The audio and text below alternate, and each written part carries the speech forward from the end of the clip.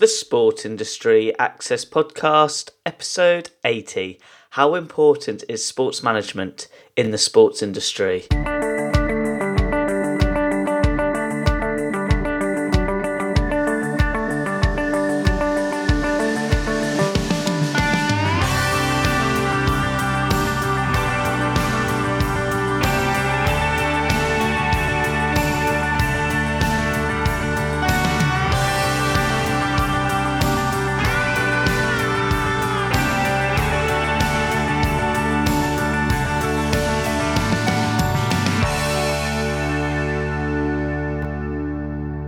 Welcome to another episode of the Sport Industry Access Podcast. I'm your host, Ed Bowers. If you are ready to start a career in the sports industry, check out my new sports career course, which is free at education2sport.com, and go to the Start Here page today. My goal each week is to interview a special guest who is a sports expert in a specific field in the sports industry, especially if you have an interest in pursuing a career in sports management. I hope today's episode can be useful to you with regards to your interests and needs. Now, getting back to today's show, this week's special guest is Jim O'Toole. Jim is the principal at Sports Interim, where he specialises in sports teams, events, federations and national governing bodies with sports management solutions. I can happily say that I'm very fascinated about Jim's line of work, and it's great to have him as a special guest on the show. That's when today's episode, Jim will share his sports career journey and explain to you how important sports management is in the sports industry. Jim, it's great to have you on the show. Please, can you share your sports career journey to the listeners? When did it all start? First of all, good morning, and nice to chat to you. I did a degree in languages in Belfast in the early 80s. It was one of our cyclical recessions, and a 2-1 in Italian language and literature plus 50p got you a ride in the bus and not much else. So I decided I needed to do something else, a little bit more vocational in postgrad. So I did an MSc course in tourism marketing at the University of Surrey. Didn't take me long to figure out that the tourism bit wasn't really for me, but I really loved the marketing side. I was gripped by it. So I went to work for a company called Keith Prowse, who are still going these days. In those days, they were the world's biggest theatre and sports ticket agency, and I was their first ever graduate management trainee. Really interesting job. It exposed me to a number of areas of the sport that I didn't know existed. So we had a hospitality business called Keith Prowse Super Sports. We had a weekend break company, Keith Prowse Londoners. We had a sports management business which owned, managed and sold sponsorship for golf events. I got my eyes open to the broader sports industry. I went off and got some sales experience. Came back into the sponsorship industry, ran a couple of programs in Scotland and Ireland for a company, one of which morphed into Tea in the Park, the big music sponsorship program in Scotland, which is really interesting when it's your first proper job in sponsorship and you're spending £1 million of someone else's money. A lot of responsibility, great project, and I got my eyes open as to how the industry worked. I then went to work for Alan Pascoe for 5 or 6 years. Left to set up a business with a colleague. We were part of a bigger group who were sold a little bit too early into the process for us. So I left that and set up a business which we subsequently sold to WPP, which was a sponsorship consulting business. I spent 7 years in WPP working with people like Manchester United, Vodafone, Ferrari, FIFA, Premier League, whole host of big rights holders across all the main sports on both sides of the equation, either managing sponsorship or finding sponsors for them. So I had a 360-degree experience of how the industry works. I left WPP, became chief exec of the World Powerboat Racing Championships, did that for a couple of years, had my own consultancy for a year or so, one-man band, doing my own thing, and then I did a 2-year gig as chief exec of the World Match Racing Tour and professional sailing, traveling around the world again. Great project. After that, I consulted for a little while, and then I was at London Irish for 2.5 years as commercial director, from where I was headhunted to go and be chief exec at Worcester Warriors Premiership, Aviva Premiership Club, and had 2.5 great years there. That finished in the summer, and this year I launched in October. I launched a new business called Sports Interim, which provides short-term management resources for sports businesses who have a gap in their senior management resourcing. It's not a recruitment business, it is interim, which doesn't really exist in sport in the UK. I find this really fascinating, Jim. Just touching back right from when you did your degree, what inspired you to work in the sports industry? Well, it was... I'm kind of jealous of people today, because if you want to get into the sports industry, there are 75 degrees you can do. In my day, we didn't have the vocational degrees that we have available today. Most people did classic degrees like a language, geography, history. If you're a scientist, you did chemistry, physics, biology, engineering, or whatever. And the only business vocational degrees available were economics with accountancy, where you did the principles, then you went and found a job where you trained as an accountant. So I stumbled onto it. I actually got into the sponsorship industry on my wedding day when a good friend came up to me and said, I've just won this big piece of business in Scotland for Tennent's Lager. I can't send an Englishman up to run it. I don't know any Scottish. You're the only Irish guy I know who works in marketing. Would you fancy having a look at it? Which I did. It was fantastic. I had some great experiences managing that program for Tennent's, touring the Highlands and Islands with the Proclaimers when they launched the Sunshine on Leith album, which is far too many years ago now, but a huge experience and really good fun.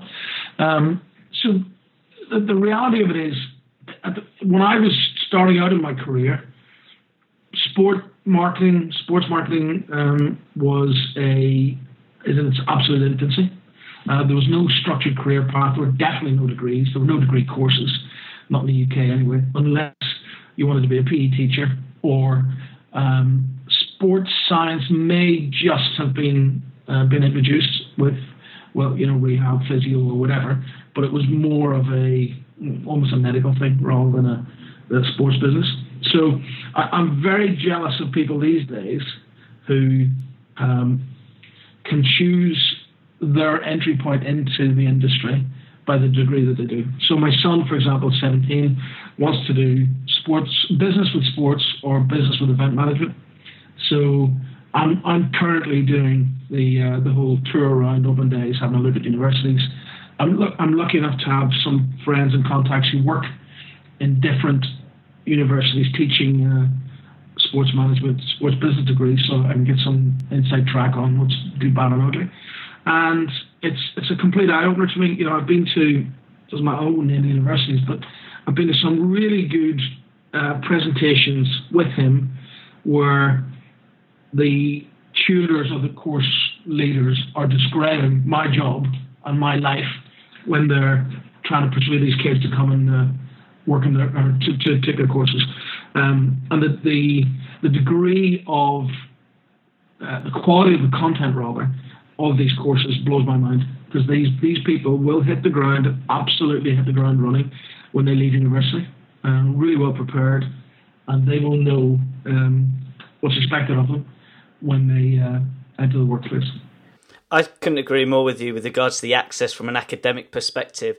Just from your experience, have you seen the sports industry develop from your experience? So I was talking to someone yesterday about this. In 1989, if I had said to a client, I think you should support or you should sponsor a English First Division football team, they would have looked at you as if you were mad, because football had a horrendous reputation in the 80s for violence, poor facilities, bad behaviour, no customer engagement, no sense of it being a business. It was a club, you supported it, it took your money.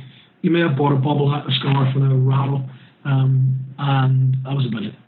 So 1990 was a massive turning point when the World Cup in Italy, we had the famous Gaza moment, which kind of humanised football and broadened it out to a wider audience. We also had the Taylor Report, which insisted on all-seater stadiums after Hillsborough, and there's a massive transformation. At the same time, Sky came along, needed an anchor tenant, if you like, for their network, and football was it. So the new Premier League, which, if I remember correctly, started in 91-92 season, went unsponsored the first year, but was on Sky, and this whole satellite revolution kicked off, and it's gone bananas since then. So football was the first sport really to enjoy the commercial return gradually over the years, and it's had a huge knock-on effect to other sports. So I think the big change has been the commercialization of the sport. The fact that people have recognized that sport is an industry. It's an industry like any other that you need training for, you need education in, you've got to have experience, correct experience. In the early days of the 90s, it was all about a commercial manager selling a few advertising boards, hospitality package, and an advert in the program.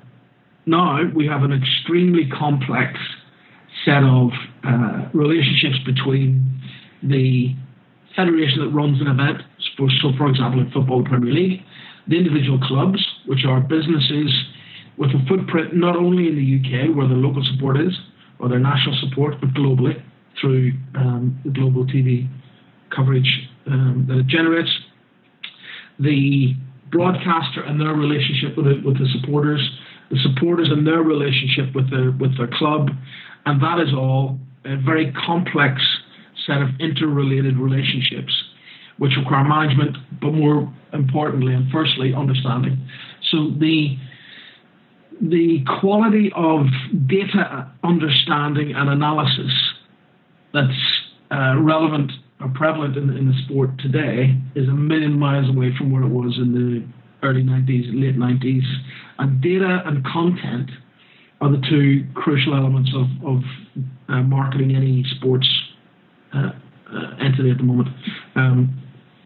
So I'm constantly stunned by the sheer innovation that comes out of the industry, mostly targeted at helping rights holders or clubs or sports businesses understand their customers, engage with them on their terms, give them the content that they want, all with a view to monetizing it and deepening the relationship between the rights holder and their fan. Just on a personal factor, Jim, what core skills have supported you throughout your experience so far? I'd say my strongest skills have always been relationship management, whether it's management of staff, sponsors, rights holders.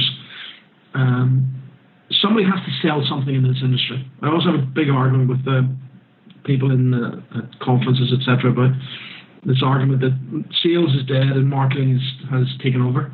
Well, I disagree. Somebody has to sell something before somebody can buy it, because very few purchasers of rights or partnerships or whatever walk in your door, knock your door down rather, and say, please can I spend a couple of million quid with you? Somebody has to reach out and target those people, engage with them, listen to them, see what their needs are, and if you're right for them, create a solution that addresses their needs and provides partnership and then revenue for you. So I think salesmanship is crucial in our industry. Some people are a lot better at it than others. Many people are much better at it than I am. But it's about relationships. I think it's a small industry. Relationships are key. There's an old saying that you have to leave them laughing. And if you don't leave people laughing at the end of your relationship in this industry, it will come back and bite you. Because you'll meet the same people sooner or later in one guise or another. So I think relationships are crucial. I think a tip for young people coming into the industry is you have to be able to build your network early. And the sooner you're out there introducing yourself and making connections, the better. And you will never know where someone that you meet from a sport or an area of the industry that you've no interest in, or you don't think you'll ever do any work in. People move, and it goes back to that point about relationships. You can build relationships with people. They'll stand you in very good stead throughout your career. Jim, that is a really great piece of advice. Just relating to today's main topic then, how important is sports management in the sports industry?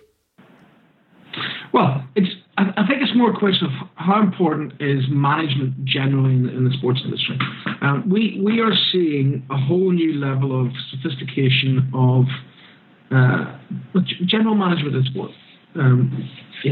It wasn't too long ago that the industry was populated by former players of whatever sport who finished playing, didn't quite know what to do with themselves, took a commercial job at their local football, rugby, cricket club or whatever, and used their fame and name to generate relationships with local corporates. All changed now. You've got people who are not only trained properly from an early age, but who have worked in other industries, whether it's FMCG, financial services, B2B marketing, B2C marketing, who are coming into the sport and bringing skills that that old variant don't have. It's a good thing. It freshens it up. I mentioned earlier the whole data analysis piece.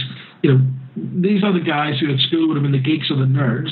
Well, all hail the geeks and nerds these days, because they're the guys who can tell you which segment of your database you should be speaking to at which time of day, offering them what sort of content you're going to drive business and long-term happiness for your business. So what inspired you to set up your own business now? It was by accident, actually. I finished at Warriors in the summer, had a couple of months off. September, I was approached about a couple of jobs, neither of which were quite right for me geographically, but they were interesting processes to go through. I then got to September and thought, better do something here. I want to see a few headhunters. When you're at chief exec or MD level, the jobs are few and far between, and there's real competition for them. So I thought, well, I better get busy. And I chanced upon this idea of interim solutions in sport, which nobody is doing properly, extensively in the UK yet. Most of the recruiters will do a bit of it, but nobody's focusing on it. So I decided to launch Sports Interim as a solution. It's taken a little bit of a while for people to get it. Once they get it, they realize, oh, that's a good idea. That means I don't actually have to hire somebody or pay a consultant or consultancy.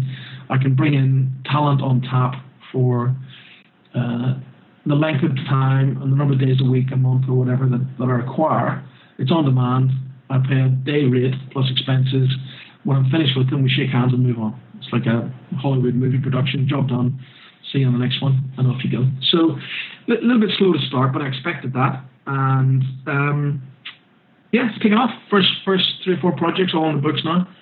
Working for a variety of people for a variety of lengths of time and on different projects. So it's going okay. What have you been up to recently, and what are your plans for 2018? Well, first of all, Sports Interim, the plan is to build that, and I've got potential investors in it who want to take it to another level and to plug me into a broader set of resources and business engines that they have. So that's quite interesting. I'll see whether I want to do that or whether we keep going doing what I'm doing at the moment. Because I'm working with some decent clients, and more importantly, I've got a good group of people behind me who can do the work.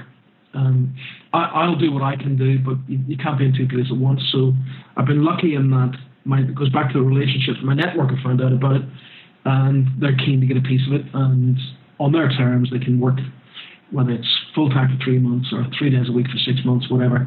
So good people that I trust to put in there to do as good a job as I could.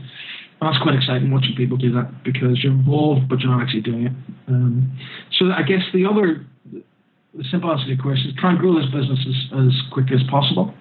Have some fun doing it. And I've got a couple of other business ideas that I'm looking at, not totally dissimilar to the Sports Interim. One which is quite exciting. So I'm working on that at the same time with a couple of other old contacts. And we'll see where that takes us. Jim, what have you enjoyed the most from your career journey, looking back when you did that language degree to where you are now? I've been really lucky to work on some brilliant projects. I think one of the most intense and rewarding things I ever worked on was when AIG sponsored Manchester United 2006. So they did the deal, and then they were looking for an agency to pull it together. So we were appointed on 1st of June, and we launched it the day after the World Cup final in Hong Kong, in 14th of July, I think it was. So 6 weeks of a really, really intense, long days, long weekends work. But to get that to a stage where we could actually launch it to a global corporation through their Asian roots, that was a fantastic program to work on, and we did some really good work. I mean, AIG, I never forget one of the first derby match of the AIG sponsorship of United. They did a program in Korea where they give all the assets that they had for the game to the two companies in Korea to do a huge 13-week sales promotion round. And without getting the actual figures of it, it's probably still confidential, but in Korea alone, they generated half, in profits from the promotion, half of the annual rights fee for their Man United sponsorship. One market, one match, 13 weeks. 50%, phenomenal. And the scale of their business was intense. It was all about providing their sales force with an incentive. So if you imagine taking that and applying it across all of the markets, the 4 years of the deal, the revenue they would have driven from it, a phenomenal example of a company taking a big asset, plugging it into their system, putting some really good motivational incentive programs in place for their staff and their agents. Really rewarding thing to watch. It sort of relates to what you said right from the start, understanding the use of content and data. And I feel like we're at a great stage of the interview where I'd like to finish with an inspirational question. What advice would you give to university sports students who want to pursue a career in the sports industry? So it's a little bit like my daughter, who's currently at Cardiff University. When she was starting her GCSEs, we went in September for a kind of catch up with her tutor. So she's 14, she's a kid, she literally just turned 14. And the teacher said, okay, academically, oh good, now we need to start building your CV.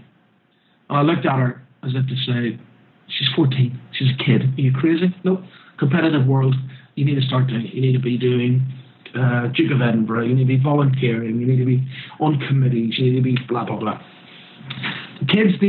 Youngsters these days work live in an incredibly competitive environment. I don't envy them at all. So the short answer to your question is get busy from day one. Don't do what I do and have a good time at university. This is your pre-career. Yes, it's about making friendships and studying and having a good time, etc. You need to be on it from minute one. You need to plan out the 3 or 4 years of your university time. What am I going to do that's going to put me ahead of everybody else when it comes to someone like me at Worcester Warriors getting 50 CVs saying, I've got a 2-1 in sports management from XYZ. Okay, where's the point of difference? So where's the candidate who's done stuff, who's been an organizer, been a manager, been a leader, who's created new things, whether it's volunteering, whether it's having a job, whether it's running committees, teams, clubs, whatever. But do not put on your CV, I'm a great rugby player, I played for the county hockey team. Don't care. Can you type? Can you do PowerPoint? Can you make coffee when somebody needs it? Can you look after clients when they arrive? Can you are you a guy we can turn to in an emergency when something goes wrong? So it's qualities backed up by endeavour and being busy. Jim, that is great. I really do hope the listeners take that all on board. How can people interact with you online? So my website is sportsinterim.com and my email address is jim@sportsinterim.com, and always open to engaging with anybody. That is great. To all the listeners listening in, all those links will be on my website relating to this blog post. Jim, it's been great chatting with you today. Thank you very much. You're very welcome. What a fantastic sports career insight from Jim, and I really do hope you enjoyed that as much as I did. For all those students who are studying sports business, sports management, sports marketing, all these areas relate to our chat today. And I really do hope you took on board those industry insights, which I find interesting, but from a career perspective, you actually are getting what goes on behind the scenes off the sports field with regards to the business side of the sports industry. But for me, there is one area which is key, and Jim is absolutely right, and I'm also going through this process as well. Building your network, building relationships is the answer in how you create your career journey in the sports industry. But also using your time wisely at university by getting involved in extra activities, societies, volunteering is how you're going to stand out and be different from your CV and cover letter when applying for a role in the sports industry as well. So I really do hope you took on board what Jim was saying during our chat and apply it to your sports career journey going forward today. And good luck. Now, as always, at the end of each interview, I like to finish with an inspirational quote from my guest speaker. Jim said, "You have to build your network early, and the sooner you get yourself out there, introducing yourself and making connections, the better."